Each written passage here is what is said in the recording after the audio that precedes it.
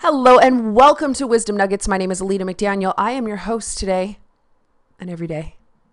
Thank you so much for joining us. Today we're talking about change, real change, the kind that requires you to look up, not down. So I was chatting today with one of my besties about the topic of being vulnerable. And it brought up just some things that I have been working on with my clients. This pattern that I've noticed in human behavior. It goes something like this. When we as humans are unwilling to make a leap to grow, we start comparing ourselves to those who are doing less than we are, instead of aiming high to the level above us and working to do and be more. The inner dialogue sounds something like this. Well, technically I'm doing more than they are, so I must be doing something right. And yet, this reasoning will keep us anchored in the just good enough mentality with zero drive to excel beyond the current comfort of what is. Don't get me wrong.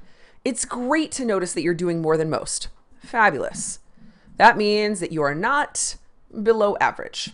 However, where you are very average is in your thinking that good enough is good enough. Just keep in mind, there are no participation trophies given in life as an adult. At least not for anything that creates any real success. If you have goals, dreams, and maybe a legacy to create, let me tell you, good enough will not get you there. Don't die with a tombstone that said they had great potential. See, successful people don't settle for that. They succeed because they accepted nothing less than excellence. See, the average mind lacks the necessary stamina and emotional resiliency to even manage the kind of rawness that real transformation requires. It demands one being brutally honest with themselves. It's the ultimate form of vulnerability to address where limitations and fears are actually running the show. When I notice a client comparing down, I see their gaze focused on lack mentality. Like they have this belief that they don't feel good enough or worthy enough to look up and aim higher. But without a clear willingness to shift this through personal introspection, they'll fight viciously to stay in that holding pattern. Like, think about it like this. If you were on a tightrope, would you be looking down the entire time? Probably not. Or if you were climbing a mountain, you wouldn't have your head turned down to the base of the mountain as you were attempting to make your ascent, would you? Probably not. Or if you were running a marathon, would you be focused on the starting line rather than the finish line? I would wager to say that you would not. You'd trip over your own feet and you'd give up before you gained any traction, right? See, if you really want to win, really win, you'd be focused forward, to the top, to the finish line. You'd be studying those who've gone before you, figuring out how they won so you too could have an edge. Complacency will kill your dreams, but breaking out of your comfort zone, that'll materialize them. It's a difference between comparison and calibration.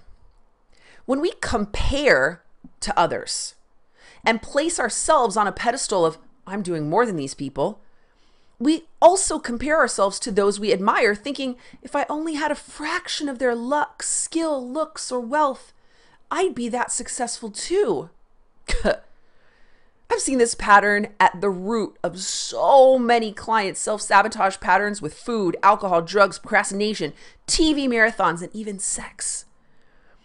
Comparison keeps us in the not enough state of mind, righteous and pridefully arrogant, pridefully ignorant, doing everything we can to protect what we think is safe and secure, also known as our comfort zone. However, if we begin to calibrate upward, we notice opportunities for growth everywhere, even in our own mistakes. See, we stop looking for ways to justify our complacency and start looking for ways to challenge it. When I have a client stuck, I ask them, what does the person you admire do differently than you do? Is there a habit, a beingness, or even a skill set they have that you don't? If the answer to this is no, you're fooling yourself. If the answer is yes, follow in their footsteps. Do what they do. do what they did. Most people look at Tony Robbins and they say, oh, he, can speak to tens of thousands of people at one time. He's got a private jet. He's got it so easy. Nobody knows his struggle. If you don't do the research and find out the abuse that he went through as a child, you look at him and think he's got everything handed to him on a silver platter.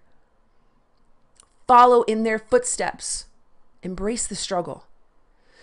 I heard an interview the other day with Andy Frisella and Ed Milet talking about how people take mentor relationships for granted by seeking validation from that mentor instead of a swift kick in the ass. Basically put, we look up to them and wait for them to give us permission to be great, then we don't do squat about it. This is what it means to compare. Instead, we'd be so much better off taking their guidance, no matter how harsh. And this doesn't have to be someone in person. It could be from a book or a video, right? No matter how harsh, and apply every last bit of it with gratitude for them actually sharing their wisdom. There's a great deal, so much humility that has to happen here. And if you're unwilling to let that happen, nothing is going to change. So why not start today aiming high? Stop looking down. Stop comparing yourself to people who are doing less than you, and start looking at those people who are doing more than you, who are being more than you. Aim up. Who do you want to emulate? And what can you shift in your life such that you can begin calibrating your current self to that higher self? So I hope today's message touched some part of your heart. And if it did, please subscribe, share this message with others, let people know what you're feeling, what you're thinking, and what you are willing to do to create change in your life today. You can find out more about my coaching programs at ambassadorforgoodness.com. You can find me on Instagram, Facebook, Twitter, Snapchat. I'll see you next time. Namaste.